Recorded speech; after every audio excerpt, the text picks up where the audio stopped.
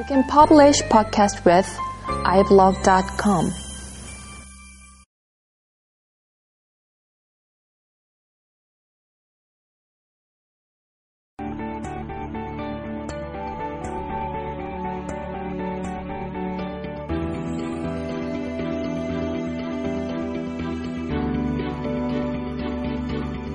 안녕하세요. BIM 다이제스트 5번째 시간입니다. 사실 어제 웹북이 날라가가지고 지금까지 작업한 팟캐스트를 모두 날렸습니다. 그래서 복구하느라고 정신이 없습니다. 웹 프로그램 짰던 것도 이제 다 날라가가지고요. 상당히 좀 충격이 약하군요. 애플 AS가 건방지다고 이제 소문이 나서 걱정을 많이 했는데, 여기저기 한번 한 30분 동안 알아봤거든요. 어디가 좋은지. 근데 그냥 동네 근처에서 했는데 괜찮더라고요. 친절하게 잘 설명해주고. 하루 만에 이제 맥북을 이제 가져와서 지금 다시 다 깔고, 거라지밴드 다 깔고, 그래가지고, 지금 하는 겁니다. 일단 백업 잘해야 되겠네요. 오늘은 BIM에 대한 전반적인 얘기보다는요, BIM을 어떻게 적용을 하는 게 더 좋을까, 그런 얘기랑 좀 지난번에 얘기했던 부수적인 융합에 대한 얘기, 그런 것들에 대해서 좀 이야기를 해보도록 하죠. 내년에 이제 BIM이 조달청에서 200억 이상 공사에 대해서 이제 발주가 되죠. 지침을 보면 IFC로 설계된 파일을 IFC 파일로 변환을 해서 제공을 해야 된다. 이런 내용이 있습니다. 좀 약간 그런 얘기를 좀 들어보면 예전에 이제 칼스 같은 느낌이 이제 좀 약간 들 때가 있어요. 칼스도 지금 그렇게 해서 납품되고 있죠. DX 파일 포맷으로요. 어쨌든 안 하는 것보다는 낫다. 이런 개념에서 진행이 되는 것 같기도 하고요. 그런 느낌을, 그런 것들을 이제 보면은 어쨌든 정부에서 그렇게 하라고 하니까 이제 하긴 해야 되는 거고요. 실제 BIM을 해야 되는 이유를 생각하면은 이제까지 좀 너무 설계 변경할 때마다 너무 노가다식으로 작업을 많이 하지 않았습니까? 그런 것들을 이제 좀 줄여보자. 그리고 이제 각 프로젝트의 이해 당사자들끼리의 정보 교환, 그리고 정보 재활용, 이런 것들이 이제, 좀, 발주자한테 큰 도움이 된다라는 그런 인식이 많이 퍼져서요. 그런 개념으로 좀, 가른 게 이제 요즘 BIM의 이야기가 되겠습니다. 근데 이제 BIM 할 때 이제 꼭, 이런 정보 재활용이라든지 이런 얘기가 나오거든요. 그걸 IFC라든지 이런 공통 모델, 그러니까 파일이 사실 여러 개여도 관계는 없어요. 공통적인 논리적인 모델이면 되니까. 그러니까 재활용성이 있으면 되고, 그 다음에 이해 당사자끼리의 의사소통이 될 수 있는 그런 모델이면 된다. 이런 개념이니까요. 근데 이런 것들이 이제 좀, 표준 파일 포맷에서 만족을 하려면은, 몇 가지 조건이 필요하죠. 그러니까 모든 프로세스의 상에서 만들어진 정보는 완벽하게 그 정보를 포함을 할 수 있는 표준 포맷이어야 하고, 그 다음에 포맷 안에 정보는 개념의 상하좌우 간의 상호 모순이 없어야죠. 무결성이 있어야 된다. 그리고 표준 모델이 편의성이 있어야 되는 거죠. 표준 모델 파일 로딩 하는데 예를 들어서 1시간이 걸렸다. 특정 프로그램에서 이러면은 짜증나 사용 안 할 거 아닙니까? 이런 이유 때문에 현재는 IFC는 그냥 퍼블릭 섹터에서 사용되도록 나온 포맷이다 이렇게 인식이 되고 있는 거고요. 실제로 실무 작업할 때는 유명 벤더사의 표준 파일, 그냥 파일 포맷이 쓰이고 있는 거죠. 뭐, 예를 들면 DWG라든지 뭐 이런 어떤, 표준 파일 포맷이죠. 각각 이런 포맷 같은 경우에는 사용 프로그램마다 달라지기 때문에, 퍼블릭 섹터에서 쓰이기에는 좀 문제가 있지만, 그냥 프라이빗 섹터에서 쓰이기에는 뭐 큰 문제 없죠. 그냥 저장하는데 빨리빨리 저장되고 그러면 되죠. 사실 이 프라이빗 섹터하고 그 퍼블릭 섹터 간에는 서로 간에 좀 그 요구사항이 상충되는 부분이 있습니다. 퍼블릭 섹터는 아무래도 뭐 대중 공공의 이익을 위해서 그 성능은 좀 저하되더라도 가능한 이제 어떤 규정과 이제 표준을 만들어서 그 아주 장시간에 설계된 결과를 재활용하자라는 개념으로 이제 많이 가잖아요. 근데 이제 프라이빗 섹터 같은 경우에는 일단 중요한 건 돈 아닙니까? 돈을 벌어야 되잖아요. 그러니까 효과적으로 빨리 생산물을 품질 좋게 빨리 만들어내면 되는 거죠. 사실 표준 포맷하고는 좀 약간 거리가 좀 있는 거죠. 괴리가 있는 거죠, 이게. 그래서 중간에 이제 트레이드 오프 포인트라는 게 필요한 거죠. 이게 본인의 회사마다 다 다른 거고요. 그 다음에 퍼블릭 섹터라고 하더라도 그 나라마다 다 다른 거죠. 그래서 미국의 BIM하고 사실 한국의 BIM하고는 좀 틀릴 겁니다. 이런 이유 때문에요. 뭐 어쨌든 이런 어려움이 있음에도 불구하고 BIM은 현재 건설 산업의 어려움을 타개할 만한 아니면 좀 새로운 돌파구가 될 만한 그런 요소를 가지고 있습니다. 뭔가 대중에게 이제 신선하게 다가가지 않습니까? BIM이라는 게. 뭐 일단 겉으로 표면적으로 보이는 거 보면 그냥 3D 모델링 해가지고 뭐 3D가 막 돌아가죠. 그리고 뭐 단면을 이제 자르면 거기서 평면도 입만도 막 자동으로 막 나오고요. 뭐 그리고 거기에서 뭐 에너지 분석도 되고 뭐 소금 같은 분석도 되고요. 그 다음에 오염 분석 같은 것도 되죠. 3D로 이제 아주 화려하게 나옵니다. 이게 자동으로. 그리고 이 모델이 이제 IFC라든지 랭드 XM을 통해서 다른 솔루션으로 이제 전달이 될 수도 있고요. 이게 뭐 유지보수 쪽에 뭐 어떤 프로그램이라든지 여러 가지 다양한 프로그램들에게 시스템에게 연결되고 전달되고 서로 간에 의사소통을 할 수 있고 뭐 이런 것들을 보면은 상당히 새로워 보이는 거죠. 기존에 뭐 2D 도면으로 그걸 할 수 없지 않습니까? 그래서 이제 BIM 같은 것들을 본인의 어떤 프라이빗 섹터에 맞게 일종의 그것도 융합이라고 할 수 있겠네요. 시스템을 본인에 맞게 이제 소화를 시켜야 되는 거니까요. 하려면은 어떻게 하는 게 좋을까 이런 생각이 좀 필요한 것 같습니다. 저는 그걸 이제 스몰빔이라고 했거든요. 스몰빔의 반대는 이제 빅뱅이죠, 빅뱅.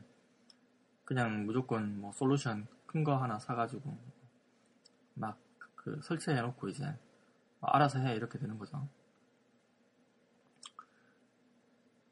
그렇게 되면은 모르겠습니다. 저는 이제 그런 상황에서 이제 좋은 결과를 많이 본 적이 없습니다. 그게 상당히 이제 대중화된 프로그램이라고 하면 관련계가 없어요. 뭐 대중화된 시스템 남들도 다 쓰고 있어요. 예를 들면 그런 건 관계 없는데 BIM과 같이 뭐 솔루션도 상당히 많고 뭐 그리고 아직까지 이제 뭐 그 솔루션끼리 이제 뭐 어느 게 우위가 있는지 뭐 정리가 더 사실 안 돼 있고 지금 사례가 지금 조금씩 나오고 있는 상황이잖아요. 그렇기 때문에 이거를 빅뱅식으로 그냥 한꺼번에 뭐 일괄적으로 뭐 쫙 깔아가지고 쓴다 이런 개념보다는 좀 탐색기가 필요한 것 같아요. 이거는. 그래서 스몰빔의 어떤 프로세스를 좀 생각을 해보면요. 일단 얼리 어답터 같은 그런 어떤 사람이 있겠죠. 조직에 아니면 회사나 이런 사람들을 이제 잘 활용을 해야 되는 거죠. 열정 있는 사람들은 뭐 일을 할 때 일단 생산성이 상당히 다른 사람들보다 몇 배 이상 납니다. 이런 사람들끼리 모여서 이제 합의를 하는 거죠. 태스크 포스 팀 같은 거 이제 꾸려가지고 추진체를 만들어야 됩니다. 그리고 범위를 결정하는 거죠. 뭐 BIM을 할 때 무엇을 우리 회사에서 아니면 우리 조직에서 얻을 건지 이런 것들을 결정을 해야 됩니다. 뭐 중복 작업 줄여야 할 것인지, 아니면 설계 변경 이런 것들을 줄일 것인지, 뭐 아니면 모델의 재활용을 줄일 것, 재활용성을 높일 것인지, 뭐 아주 다양하죠. 이런 것들은 뭐 그린 BIM 개념으로 해서 뭐 여러 가지 그 시공 후에 어떤 문제점을 미리 검토를 해보는 방향으로 갈 것인지, 이런 뭐 다양한 것들이 있죠. 빌딩 스마트 .5r.ki에서는 뭐 이런 어떤 거에 관련된 내용도 좀 많이 들어있고요. BIM 지침서도 거기에 발간이 되어 있기 때문에 좀 도움이 됩니다. 좀 확인해 보시면 좋고요. 그리고 프로세스 설계를 해야죠. 그러니까 각 목적에 따라 프로세스가 좀 약간 다를 겁니다. 이게. 그래서 프로세스 설계 같은 경우에는 뭐 단순히 순서만 설계하는 게 아니고요. 뭐 입력, 어떤 정보가 이제 어떤 그 사람, 어떤 그 단계에 입력이 되고 거기에서 결과가 어떻게 나오고 뭐 이런 것까지 이제 좀 설계를 해야 되는 거죠. 그래서 뭐 환경을 이제 준비를 하고요. 여기에 관련된 환경들. 뭐 최소한 어떤 뭐 자료라든지 뭐 공유를 위해서 어떤 그 보드를 쓰고 뭐 게시판을 쓰고 뭐 이런 것들 있지 않습니까? 그리고 어떤 툴을 쓰고 뭐 이런 것들을 정해야죠. 툴은 뭐 상당히 많이 나와 있습니다. 지금 많이 아시는 바와 같이 뭐 아치캐드, 레빗 뭐 이런 것뿐만 아니라요. 뭐 그래스호퍼 같은 것들 최근에 이제 많이 좀 부각되고 있죠. 그리고 정보 공유라든지 소통을 위해서 뭐 쉐어포인트라든지 뭐 BIM 서버라든지 뭐 이런 것들 있고요. 요즘 아무래도 뭐 소셜 시대니까요. 그냥 페이스북 같은 거 그룹 만들어 써도 되지 않을까 싶습니다. 이런 식으로 요즘에 스터디 많이 하거든요. 그리고 뭐 토목적으로 뭐 디자인 툴 같은 경우에는 많이 알려진 뭐 CB3D, 인노드, 뭐 올플랜 같은 것들 뭐 이외에도 뭐 많이 있습니다. 찾아보면요. 공정관리 관련된 비코소프트, 그 다음에 뭐 나비스웍스라든지 뭐 이런 것들요. 시뮬레이션 평가용으로는 뭐 그린 빌딩 스튜디오 이런 것도 있고요. 사실 뭐 스케치업 같은 것도 상당히 좋은 모델링 툴이 될 수 있습니다. 공짜라서 나쁜 게 아니고요. 이런 걸로 사실 많이 하고 있거든요. 여기저기서.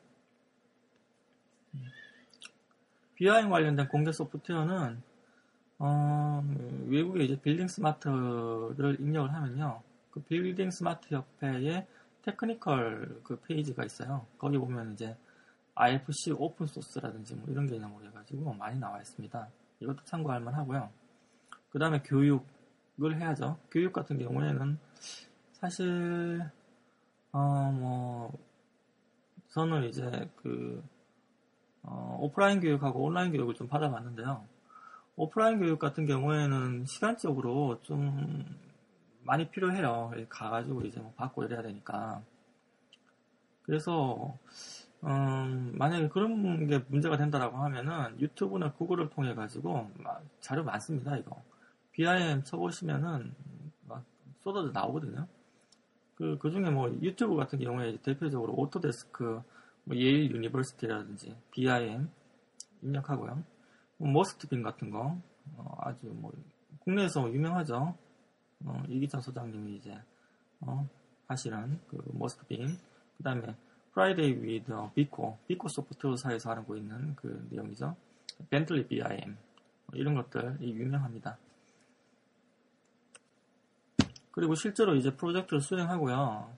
수행하다가 뭐 다양한 시행착오가 많이 발생하죠. 이런 것들은 아까 그런 어떤 쉐어포인트라든지 뭐 그 게시판, 사실 뭐 제로보드라든지 뭐 킴송 같은 것도 돼요. 그런 거 이제 설치해가지고 뭐 기록하고 공유하고 이런 게 상당히 중요하죠. 히스토리를 남겨놔야지 선도 그룹이 이제 했던 그 어떤 시행착오를 후발 그룹들이 이제 그 보면서 반복하지 않겠죠. 평가하고 이제 피드백합니다. 마지막으로 이렇게 7개 단계가 상당히 이제 좋지 않을까 그런 생각이 듭니다. 거창하게 할 필요가 없습니다. BIM 같은 경우에 BIM은 일종의 뭐 지향점이거든요. 사실 그 설계 엔지니어링 할 때 설계 변경이 발생했을 때 뭐 하나 요소만 수정하면 다른 부분 쫙 자동으로 바뀌고 그 다음에 이게 이제 자동으로 관련된 프로젝트 이해 당사자들한테 퍼블리시가 한꺼번에 쫙 된다라고 하면은 얼마나 좋겠습니까?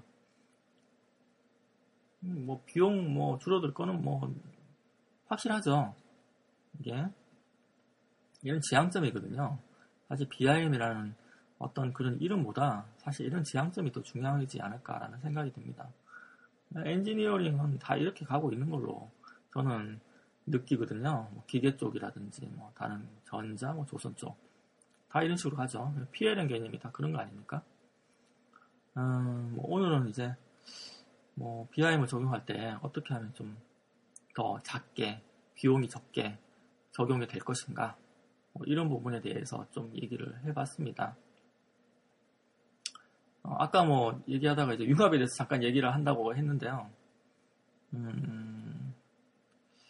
예, 융합이 이제 요즘에는 어떤 느낌이 드냐면요. 분야를 가리지 않는 것 같아요. 뭐 어떤 디지털 DNA, 그러니까 호모 컨버전스라는 개념이 디지털 DNA를 가지고 들어오면서 뭐 여기저기 다 응용이 되고 있는 것 같고요. 예전에는 각 분야별로 이제 컴퓨터 언어라든지 이런 거 뭐 배울 필요가 없다. 뭐 그거 왜 배우냐 뭐 이런 얘기 많이 했었잖아요. 지금은 아닌 것 같아요. 건축 쪽에 이제 얼마 전에 뭐 이기찬 소장님으로부터 이제 알게 된 프로세싱이라는 랭귀지가 있는데요. 보니까 그냥 자바더라고요. 자바 언어를 가지고 뭐 디스플레이 이제 화려하게 이제 그 어떤 패턴 같은 거를 만들어내고, 그 다음에 그게 이제 어떤 아도니스라는 장비인가요? 그 장비를 통해 가지고 이제 키네틱한 아트를 만드는 그런 것들 많이 하고 있더라고요. 요즘 보니까 외국에서요. 국내에서는 많이 안 하고 있더라고요. 예. 하여튼 외국에서 많이 하고 있습니다. 그 유튜브 가서 보면요, 많이 나옵니다. 그런 것들을 이제 건축하시는 분들이 하시려면은 언어를 이제 알아야 되는 거죠. 예전에 뭐 건축할 때 언어 뭐 알 필요 있습니까? 지금은 알아야 되는 거죠. 그런 거 하려면.